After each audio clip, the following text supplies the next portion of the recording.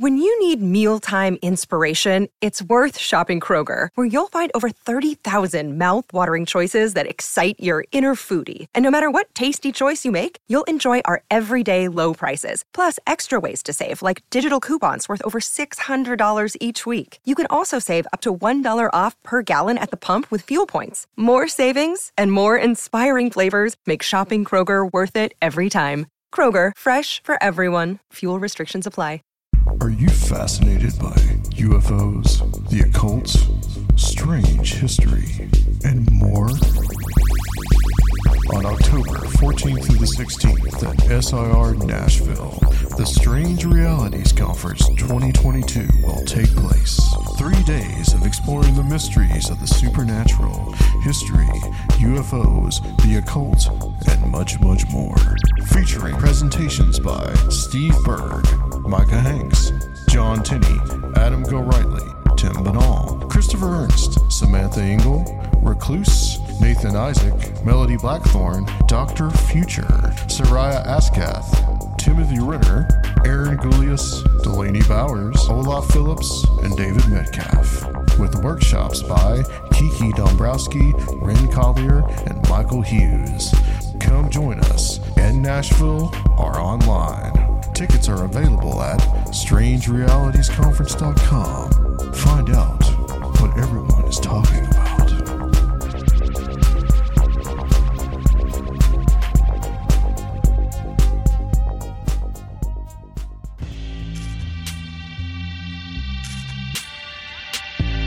You're listening to Paranoid Styles. What you hear tonight does not necessarily reflect my views or beliefs or religion, nor those of WWCR. All right, Paranoid Styles, we're about to get medieval on your ass. Episode 4. This one should be interesting. Hopefully it's all interesting. But tonight, I guess we're really going to continue with the medieval world, where we kind of left off last time at the beginning of the medieval world. So here we are. Of course, Paranoid Styles, we're continuing our exploration of the history of conspiracy theory and where certain memes and tropes come from. Mm-hmm. And the one we're going to talk about tonight mostly is the blood libel. Blood libel, and I'll say this again, I'm sure, is the trope or meme that you hear in a lot of conspiracy theories today. Would you agree with that assessment? Like, it kind of just has become a permutation? Yeah, because I think we really saw this stuff repopularized by the Satanic Panic. Right. Of the 80s and early 90s, and the current revival of those Satanic Panic memes really stem from that same bloodline, so to speak. Yeah. And then now QAnon.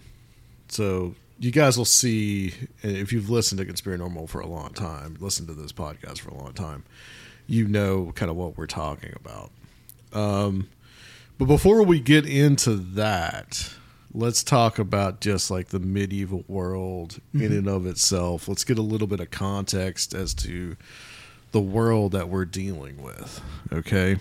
Because last time we left you with the Greco-Roman world. Yeah.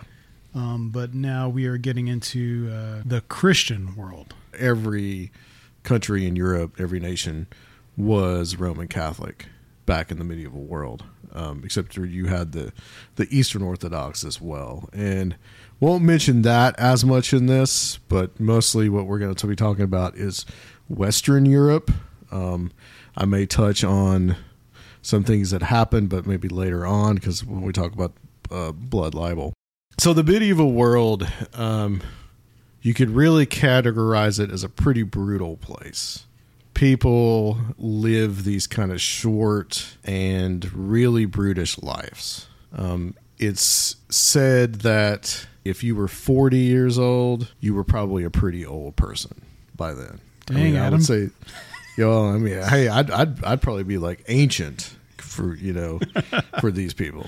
So you're talking about a world that's kind of beset by at first barbarian invasion, and then that kind of dies down, and then you're just beset with just like this everyday drudgery of most people at the time were peasants. Right. But there is 98% of people in medieval Europe were peasants. There is a rich intellectual culture that's going on right. Within the church, though, and that's what most knowledge creation and management is limited to. Yeah, but we're talking about most people are living pretty short lives, and most people are pretty miserable, and they are very prone to things like mass hysteria, and very prone to things like disease. And this is the time, the 1300s is the time of the Black Death, which rages all across the continent, all across the world, really, or at least the old world. And these are factors that are going to come into play when people are looking for someone to blame for their problems and their issues. Okay, so you have events such as the Crusades, and you've got constant warfare. Well, I'll put it this way. For a brief period of time in about the 1100s, 1200s, things are actually getting pretty well. Things are pretty good. Things are kind of stable. The climate is decent. And then you have this thing that climate scientists call the Little Ice Age. Mm-hmm. And about the 1300s and the 1400s, and it may even last all the way until the 18th century. Kind of gradually just come out of it. But just think about the fact that in the 1200s, wine is being produced in England, which is not a place that you normally associate wine with. You would associate that with Italy and the Mediterranean and these type of things. So the climate radically changes. When the climate radically changes, you get things like disease, and you get then the Black Death and these type of things. And in the 1300s and the 1400s, you've got this almost constant warfare between England and between France in the 100 Years' War. So this adds even more to the misery when you've got basically raving bands of marauders coming in and just basically killing you. So this adds to kind of like the religious fervor of the day. Yeah. And people begin to try to seek answers. People are very preoccupied with the other world because they're all going there pretty soon, it looks like. And then we get to the 1400s and things start to improve, the Renaissance, and but we'll talk about we'll move into the modern world probably in the next episode. But one of the things I wanted to touch on before we really get into the blood libel stuff, and I thought this was important talking about mass hysteria, is this thing called the dancing mania. Okay. And also known as the dancing plague. And some people call this St. Vitus's dance. Mm-hmm. This is something that's actually very famous. These were breakouts of people just doing these kind of like really rhythmic dances. And they would travel from place to place. And they would get more people to join them. So it became just this huge movement even of people. Known as the dancing plague, it's something that occurs in Aachen in Germany in 1378 firstly, and it persists for literally centuries. So this doesn't even end with the medieval world necessarily. And it's something that, as I said, is explained as a mass hysteria brought on by the stresses of everyday life. Okay. And of course, musicians come in and start playing with them too, with people dancing. And a lot of this explanations between mass hysteria, that this was some kind of just a way to deal with just everything that's going on for these people, and they had to express it in some kind of way. Also, too, interestingly enough, some people look at this and say that there's probably ergot poisoning, which is a hallucinogen, that you've got this, the bread is contaminated with this mold called ergot, and these people are eating this, and they are basically acting in this kind of like really crazy way. Okay. And this was known as St. Anthony's fire, was ergot. So you're seeing a lot of like references to saints here, St. Vitus, St. Anthony. This is part of their their religious makeup at the time. And there's still others that think this might have been an ancient pagan religious cult, that this is a survival of this, and they kind of use these dances as some kind of cover to preserve these ancient ways of belief. I wonder how much of this is like a pathologization of these things from authorities who look down on this type of activity. Yeah, maybe it wasn't as crazy as what got entered into the record about it and how it was cast, but there's a lot going on here that we're going to see, as far as just the ideas of mass hysteria are definitely going to influence the development of conspiracy theory, and it's still something that goes on today. We think about these waves of popularization of conspiracy theory through the lens of some kind of mass hysteria, and then these ideas of hidden ancient pagan religious cults. That's still alive and well today, speculation about that stuff. Right. And it also is indicative of the religious fervor in Western Europe in this time period, which you have a lot of. And this is something that, as we're going to move into this discussion of the blood libel, you're going to see again and again. So kind of this mixture of religious fervor and this kind of mass hysteria. Also, with all the things that are going on and all the pressures in the world, this brutal world that you live in, you begin to try to find, well, there must be a reason this is happening. There must be a reason why we are being treated so badly by God or whatever. We got to find somebody to blame here. So you have, as we talked about last week, you have this, by this time, Judaism and Christianity have totally split. I mean, really, it happened 500 years in the past, but what we're talking about. And there are these communities of Jews in Western Europe. Now, there's also communities of Jews in the Arab world as well, but they're treated a little better than what we're going to see start happening in Western Europe. Reason for that is that the Muslims, what they did was they just classified the Jews and the Christians as this different group of like people of the book. So they could have their beliefs, they just had to pay some kind of tax. And this was known as the dhimmi system. But in Western Europe, and I guess we're going to see the move of the Jews in Eastern Europe because of what we're going to talk about, they're not treated as well in Western Europe. And what really kind of is the tipping point of this, and the beginning of this widespread Jewish persecution that is going to lead into rumors like the blood libel, are the Crusades. All right, so in the year 1099, or really 1095, one of the popes calls for a crusade to free the Holy Land from the infidel, meaning, in this context, meaning the Muslims. And this really begins to awaken the kind of religious fervor of Europe. Armies, especially in France, armies are assembled and they begin to ship out to the Holy Land. And this is a process that takes about 4 or 5 years. And these armies are stopping in certain parts of Western Europe as they go. And because of this religious fervor, this idea that you gotta, and this idea that you gotta have somebody to blame for all the terrible things that are happening to us, they begin to actually physically attack Jewish communities, especially in Germany. Okay, and this is where you get the more of the kind of migration into the eastern part of Europe, where Jews feel safer. So this is kind of the beginning of that.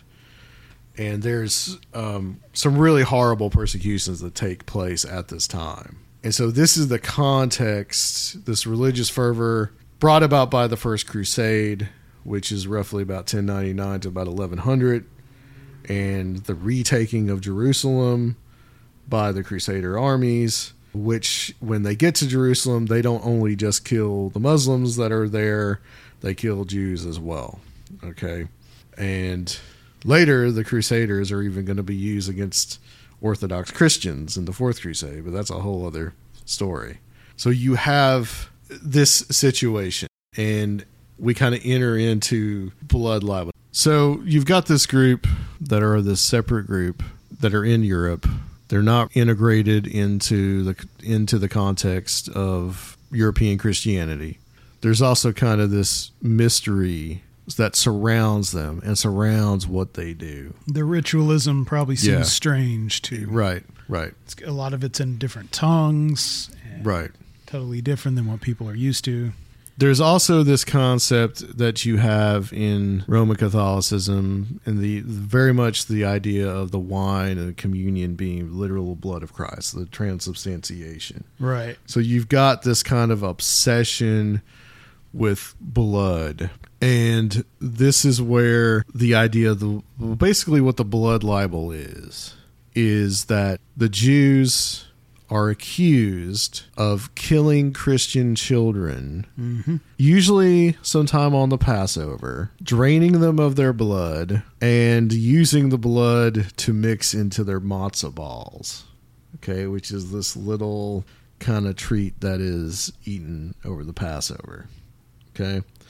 So you've got a weird, reverse Christian symbology here where the Christians are literally believe that the wine is the blood of Christ. Yeah, it's a blasphemy. Transubstantiation and this whole idea. And then you probably have this whole thing where the Jews are seen as kind of leeching off the broader community, and you've probably also got all these other tensions because under Roman Catholicism, there's a lot of prohibitions against usury, which is the lending of money at interest. And of course, Jews not being Roman Catholic, they can do this. They can lend money. So there's a lot of social tensions in individual cities and individual towns. And you mix it with what is brought up by the Crusade, which is just this ultra religion. It becomes this unholy mix. Yeah. Okay. So we can get into the blood libel and where this actually comes from. Surprisingly enough, there are actually antecedents of this in the ancient world. And a story from a Greek historian named Apion, A-P-I-O-N. He says that the Seleucid king, heirs of Alexander the Great, that rule what was then Syria, Mesopotamia, that area. Okay, there's disagreements with the Jews, and Antiochus, he goes in to actually take over the temple, and he installs his own worship in the Jewish temple in Jerusalem, which this is something that is going to spark something called the Maccabean Revolt, which is actually going to kick the Greeks out of Judea eventually, and they're going to set up their own kind of little republic. And actually, Hanukkah is actually the commemorations, the Festival of Lights, where Antiochus was actually kicked out of Jerusalem. Well, Antiochus, when he gets there, supposedly according to Appian, this Appian guy, he says that when they get to the Holy of Holies, which is the interior of the temple, supposedly where the Ark of the Covenant is supposed to be or was. Yeah, you guys seen Indiana Jones? Yeah. When he gets there, there is supposedly this Greek captive that is in there, and he claims that he was fattened up by his Jewish captors so that they could basically sacrifice him as part of the sacrifice, and they would actually drink his blood or eat him or something like that. Now, one thing we have to understand about the historical context of this is that Antiochus doesn't like the Jews or the Jewish leadership, and the Jews don't like him. And Appion seems like he's probably an apologist for this Antiochus guy, this king, and he is just echoing probably some counter propaganda that the Greeks probably made up. Okay, well, if you're going to say that I desolated the temple by installing the worship of me as a god, then I'll say that you're in there trying to eat people. That's kind of what I get out of it. Okay. So you've got this early precursor to this. All right. So it says here, Appion's claim likely reflects already circulating attitudes towards Jews. As similar claims are made by Posidonius and Apollonius Molon in the 1st century BCE. And also Socrates Scholasticus, never in the 5th century, I guess AD, reported that in drunken frolic, a group of Jews bound a Christian child to a cross in mockery of the death of Christ and scourged him until he died. All right, so this is something we talked about last time on Paranoid Styles. The difference is the animosity as the Jews and the Christians begin to kind of separate from each other.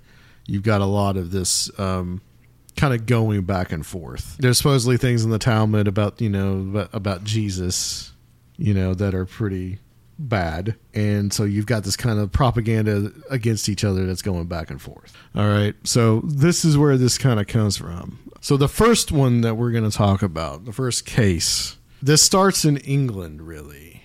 The classic blood libel motif starts in England. It doesn't start really on the continent itself. And it's interesting that it starts there, that this is really it's something that from the English world. Yeah. Okay. And it's something that's going to be translated not only to the continent, but later on it's going to come over here as well, because, we started out as an English colony.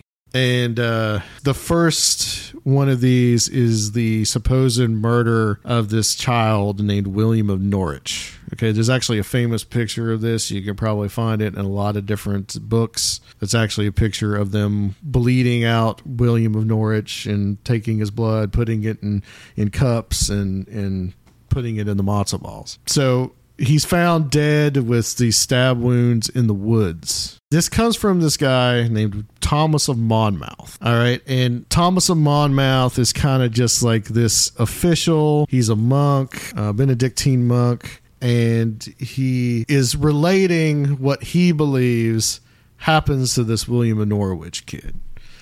And what he says is that every year there's this international council of Jews. This sounds really familiar. Yeah. Okay. I think I read this one before. But this is the OG stuff. This is the original stuff. So this is from 1144.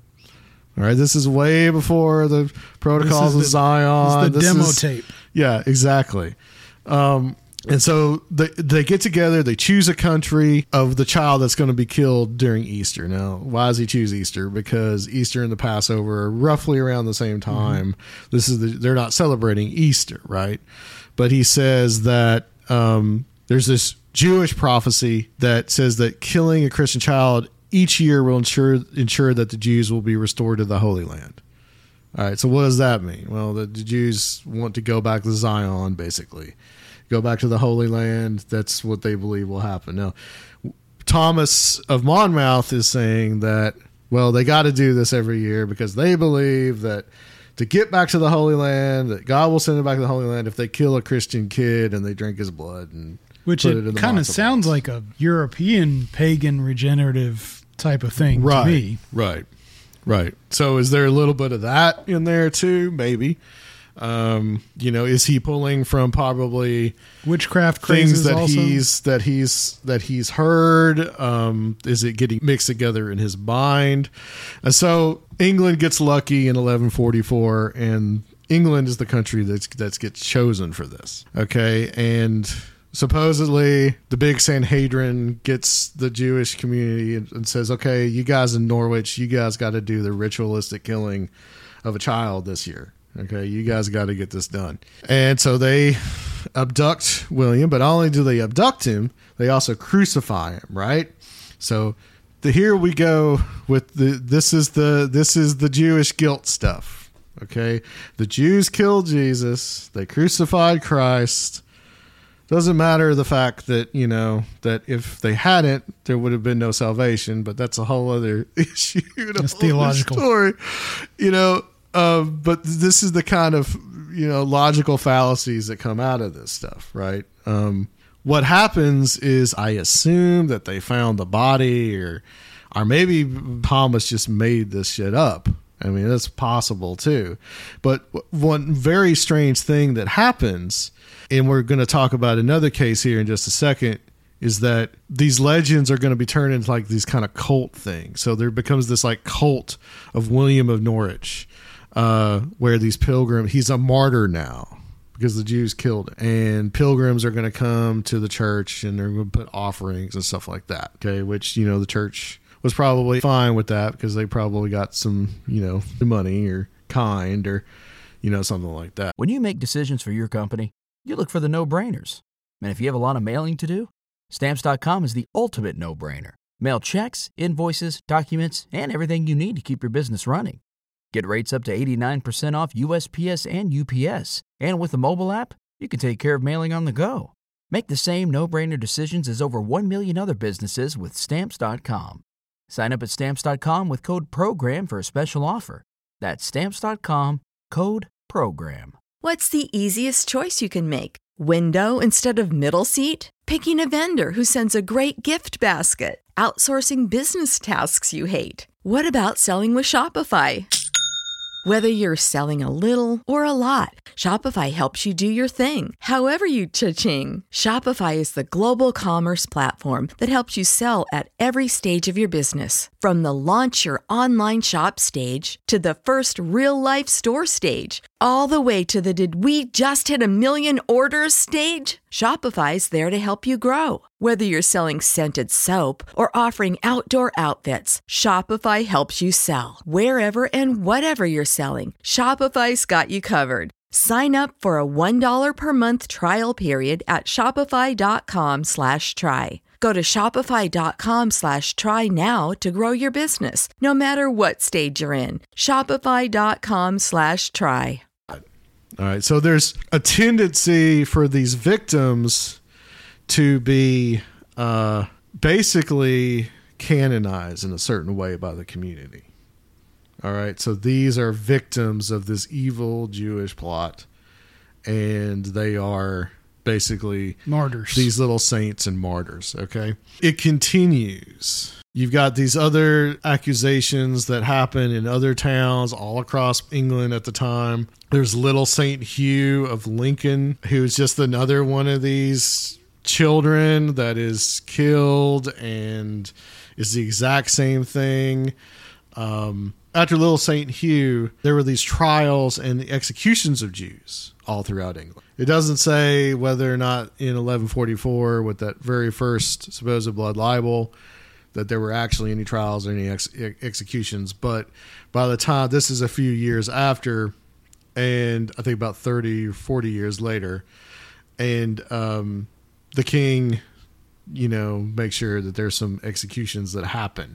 Right. So now it's almost becoming a tradition. Yeah. And this is stuff that's actually written in English literature. Chaucer writes about this.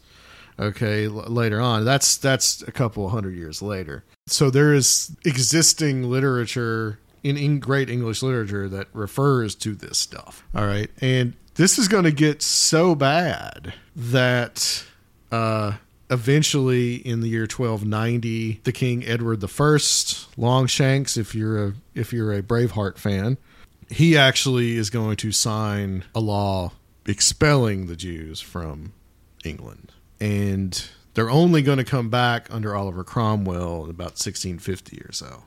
Okay, so for a good over 300 years, there are no Jews in England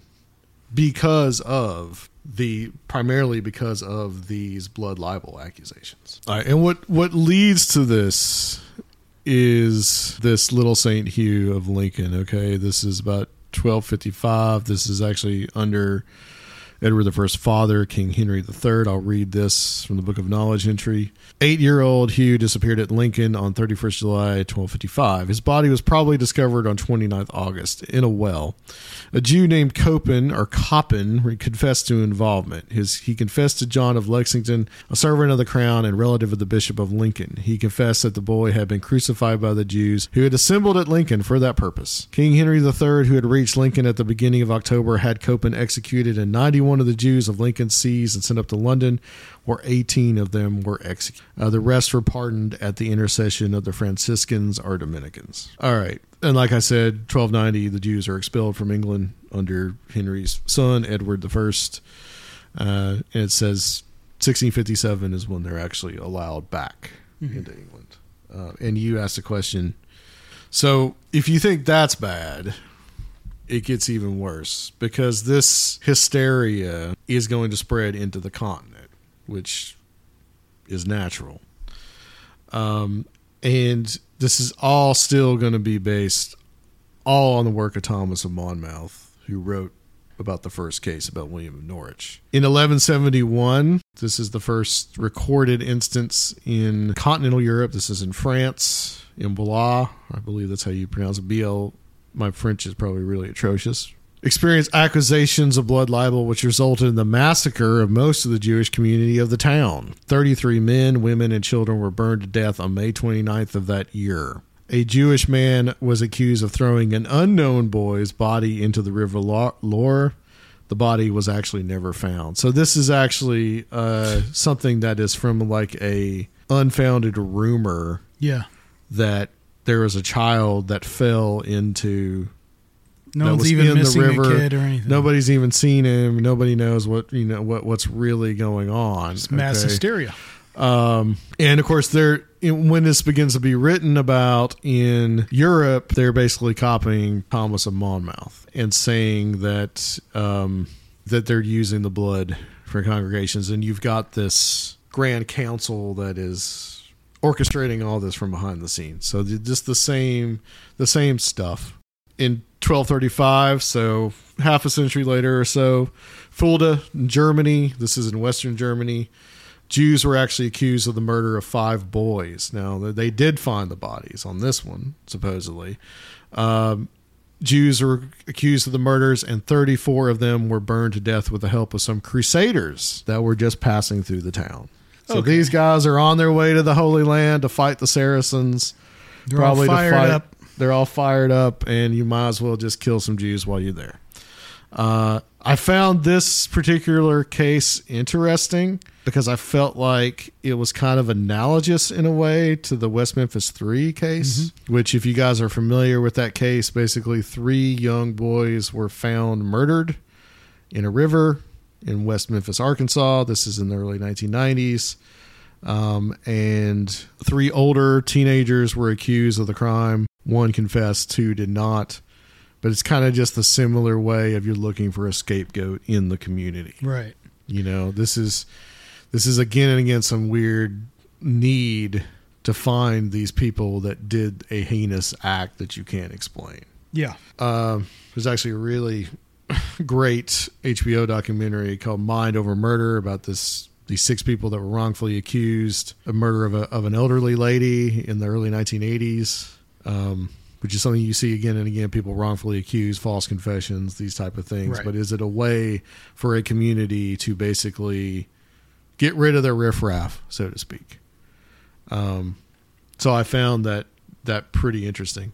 And of course, there's much more. I mean, they're basically executing these people. They're putting them in their synagogues and burning them alive and finding any kind of excuse to make this happen. So you've got a much more horrible response than what the crime actually was. Okay. But there's all this hysteria going on. Well, did you hear, like, I bet the Jews did this because, there's this grand council that, I bet our town got picked this year, that our Jews got picked this year to kill a kid and, so that they can go back to the Holy Land. Entire mythology that's being created. Right. Yeah. Right. So, I read this, Thomas of Monmouth, brother. He's probably not a whole lot of people reading at this point. But I'm sure all you had to do was just one monk saying, well, it's Brother Thomas in England. He says. Think about what that would have meant back then. Yeah. Something being in writing. Oh, yeah. Well, yeah. It's authoritative. Yeah, it's in writing. So. A lot of shit and writing is authoritative for a lot of people right now, too. This is going to persist. There's a lot of medieval popes that actually had a lot to say about it at the time, and they kind of had different ideas of what they felt should be the course of action. There were 3 that named here in this article: Pope Innocent IV, Pope Gregory X, Pope Paul III, actually 4, Pope Benedict the 15th. I won't go into all of this, but some said that some of them were very sympathetic. Pope Innocent IV, he said in 1247, he wrote also, "The certain of the clergy and princes, nobles, and great lords of your cities and dioceses have falsely devised certain godless plans against the Jews, unjustly depriving them by force of their property and appropriating it themselves. They falsely charge them with dividing up among themselves on the Passover the heart of a murdered boy. In their malice, they ascribe every murder, wherever it chanced to occur, to the Jews. And on the ground of these and other fabrications, they are filled with rage against them, rob them of their possessions without any formal accusation, without confession, and without legal trial and conviction, contrary to the privileges granted to them by the apostolic see. So it is our pleasure that they shall not be disturbed. We ordain that ye behave towards them in a friendly and kind manner whenever any unjust attacks upon them come under your notice. Redress their injuries and do not suffer them to be visited in the future by similar tribulations. So basically the church's attitude is like, well, we know these people are damned, right? You know, but there's some weird thing in some Christian theology that some of the Jews got to stay around, you know, for Jesus to come back or something, and don't kill them all, please. You know, just stop. And then Gregory the 10th is the last one that I'll read here. He says he issued a letter in which criticized the practice of blood libels and forbade arrest and persecution of Jews based on a blood libel, unless we do not believe they be caught in the commission of the crime. So, you know, unless you actually see them do it, don't. You know, right. If you actually see it, don't. You know, until then. So we're seeing if you catch them in the act. Yeah, we're seeing the populist nature of this really versus the authorities now, and especially the religious authorities. Yeah. So this is really a populist phenomenon that's discouraged, but it's just becoming ingrained in these cultures at this point. This is going to become a big thing, and it's going to continue, and it's going to persist. And I'm going to go through some of these after medieval blood libel accusations, but this becomes a big thing, and it's still a very big thing in the Muslim world now. These accusations, it's much bigger there and than it is in like Western Europe, because I mean, I guess after the Enlightenment, you know, and then you got more modern racist anti-Semitism, which is even more horrible, but you know, it replaced, but it also recycled some of these memes too, right. But it wasn't in a Christian context. It wasn't in a Christian context necessarily. The Orthodox world has also been big on this too, as we're going to find out. So just some of these things, I mean, this continues all the way into the time of the Renaissance, all the way into like the 17th century. Just some interesting cases here in Rhine near Innsbruck. This is Germany, or actually I think maybe what's now Austria, but at the time was all Germany. A boy named Andreas Oxner, also known as Andre von Rhine, was said to have been brought by Jewish merchants and cruelly murdered by them in a forest near the city, his blood being carefully collected in vessels. The accusation of drawing off the blood without murder was not made until the beginning of the 17th century when the cult was founded. The older inscription in the Church of Rhine, dating from 1575, is distorted by fabulous embellishment. So there's actually this inscription in the church there in that town that echoes this blood libel accusation. And it really picks up steam in the Russian Orthodox Church, and this gets into more like the East. Like I mentioned, there's one famous case in the 20th century, and this is something that causes a lot of problems in the Russian Empire. We'll get to this as we continue to go on. I mean, you have these massive pogroms which is this. Basically, you know, people getting together and just burning down a Jewish town and, you know, forcing people out of their community. There's this, what is now, you could call it, you know, Kiev, 1913 or 1910.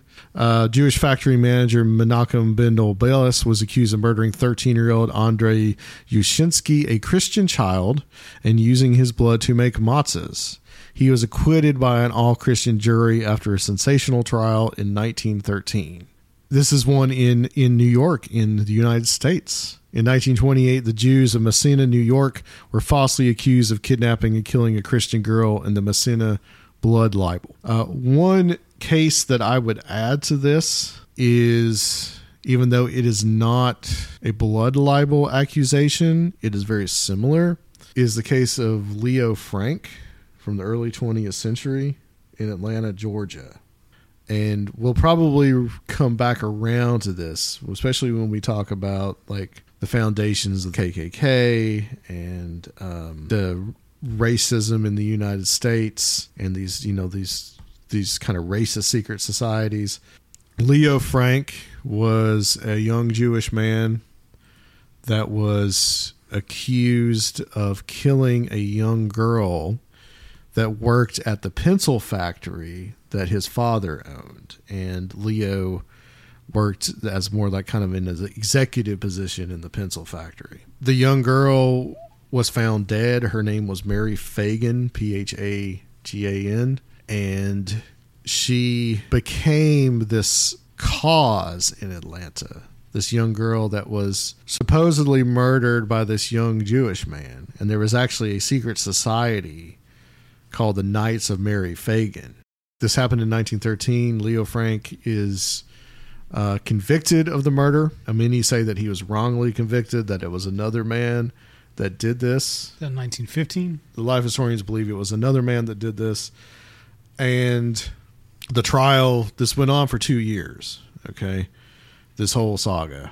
He was sentenced to execution. The governor of the state of Georgia, actually, he didn't acquit him, but he reduced the punishment down to life imprisonment. Well, the Knights of Mary Phagan decided to take things into their own hands, and they pulled Leo Frank out of the Fulton County Jail, drove him to the town of what was then the town of Marietta, and they lynched him on August 17th, 1915, that's my birthday. And 1915 is also the year in Atlanta where on Stone Mountain the second KKK is founded. So the Leo Frank case, even though it's not a blood libel case, but you do have the elements. You have a dead child, in this case a girl, which usually in the blood libel cases it's a boy. Mm-hmm. But in this case it's a girl. You have a Jewish individual that is charged with it, and you have execution by a mob, essentially, of this man.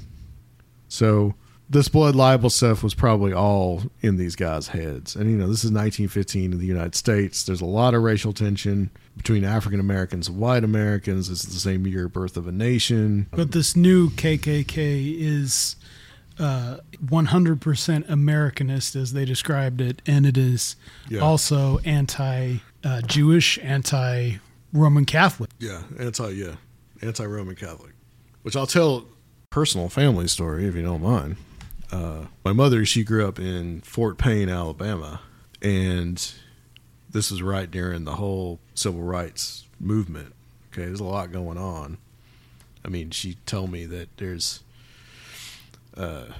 Wallace was selling hot dogs in the town square and shit like that when he was campaigning. And okay, and you guys know about George Wallace.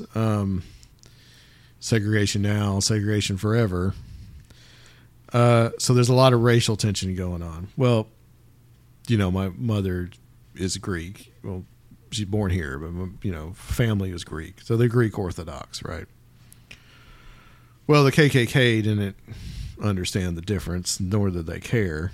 So they put a cross in my grandfather's yard.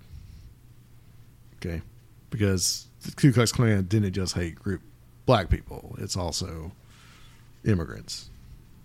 Okay. Anyone who wasn't 100% American. That's right. But that's something we'll get to later. But it's like I said, I can't help but think that there's a similarity to the Leo Frank case to a lot of the blood libel accusations. And so I'll conclude, I guess, with blood libel as the common trope in a lot of conspiracy theories. I mean, even if it's not the Jews doing it. Right. I mean, Sergio mentioned the satanic panic. I mean, you've got the same thing. You have children being kidnapped by this cabal of Satanists that are probably told by Satan that Satan is central control to find a kid and sacrifice them to Lucifer.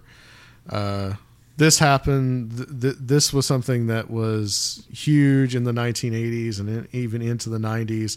In fact, the West Memphis 3, you could say, was kind of was influenced by satanic panic, and you had supposedly Satanist experts that testified at the trial. This became a huge thing, and the idea that they were kidnapping children, or at times even impregnating young girls and having them give birth to child sacrifices. It's the same thing. It's a Mad Lib. You remove the Jews and you put Satanists. Yeah. And now we deal with something like QAnon, which starts with Pizzagate, and the same thing is there. Instead of the Jews necessarily, it's the elites that are killing children and sexually abusing them, in some cases killing them. Mm-hmm. And it's blood libel stuff is really kind of it's a medieval conspiracy theory. And I think a lot of this is like the most primal kind of conspiracy theories that revolve around anxieties about children. Yeah, right. And our obsession that shows up in pop culture, still we are absolutely obsessed with occult murder, with ritualistic murder, and ideas that, shadowy groups kill people ritualistically for some kind of spiritual aim. It's everywhere. Even if it's not some kind of blood libel thing, just the general influence of obsession around occult murder is like a quarter of movies and television. Right. Yeah, and it's sensationalist too. Eventually we'll get to something like the Taxil hoax, which also fed off of this in 19th century France, even though it removed the Jews as the reason why, even though probably some read between the lines. Yeah, and we're going to see these like anti-Semitic tropes get commingled with anti-occultism conspiracies, anti-communist conspiracies that say that the Jews are ultimately the architects of Western occultism, Western esoteric tradition, and all that is in that, and communism and the precursors to that in the revolutionary movements of the French Revolution. We are going to continue to see the impact of anti-Semitism, but this is definitely the most populist cultural tradition of that we're going to see. Well, we hope that you guys enjoy these. These are a little shorter than the normal episodes, but there's a lot of history packed in these, and I'm hoping pretty soon we're going to get kind of past the history stuff and move into more, I guess, recent history, and we can kind of more explore a lot of these concepts. The next episode, what I want to do is start laying the groundwork for the Freemasons to come into the whole milieu. Which I want to flesh out a little bit more about Gnosticism and go into the kind of like the Albigensian Crusade, which is something that I didn't even mention. I wanted to try to do it in this episode, but I felt like the blood libel material was enough. But the Albigensian Crusade is this crusade that occurs in the middle of the 1200s and is against a Christian heresy that had very Gnostic overtones, and how that supposedly influences like the Templars and some of their ideas. And we'll talk about the Templars too. Yeah, then we'll do 5 episodes on the Templars. I don't know if we're going to do that. But, all right, guys. Well, we hope you enjoy these. We are going to do a little something similar into some things we're going to explore later on these Paranoid Styles on the Patreon. Check out the Patreon for some of our exploration of some John Birch Society propaganda and memorabilia that Adam came across. So you guys should enjoy that over at patreon.com/conspiranormal. We'll talk about that for the Patreon, so that's why you got to join. And Strange Realities, guys, please secure your tickets and lodging if you're planning on coming to Nashville. We'd love to have you. Everything should be updated for you to see at strangerealitiesconference.com. That's right. October 14th through the 16th. Come party with us in Nashville. If you can't, we understand, but you will be missing out on all the live action. But there is a streaming side to this, and that is $30, and you can spend the weekend watching it, or you can go back and watch at your leisure as well. But to come to Nashville, the tickets are $70, and that's a really great price for what is looking like about 13 speakers and 3 workshops, and that gets you into all that. So consider coming to Nashville, guys. And if you're in Nashville, we'd love to see you there as well. If you're already here, you have no excuse. Well, guys, we will be back next week with some more Conspiranormal, but we'll see you in a month on Paranoid Styles.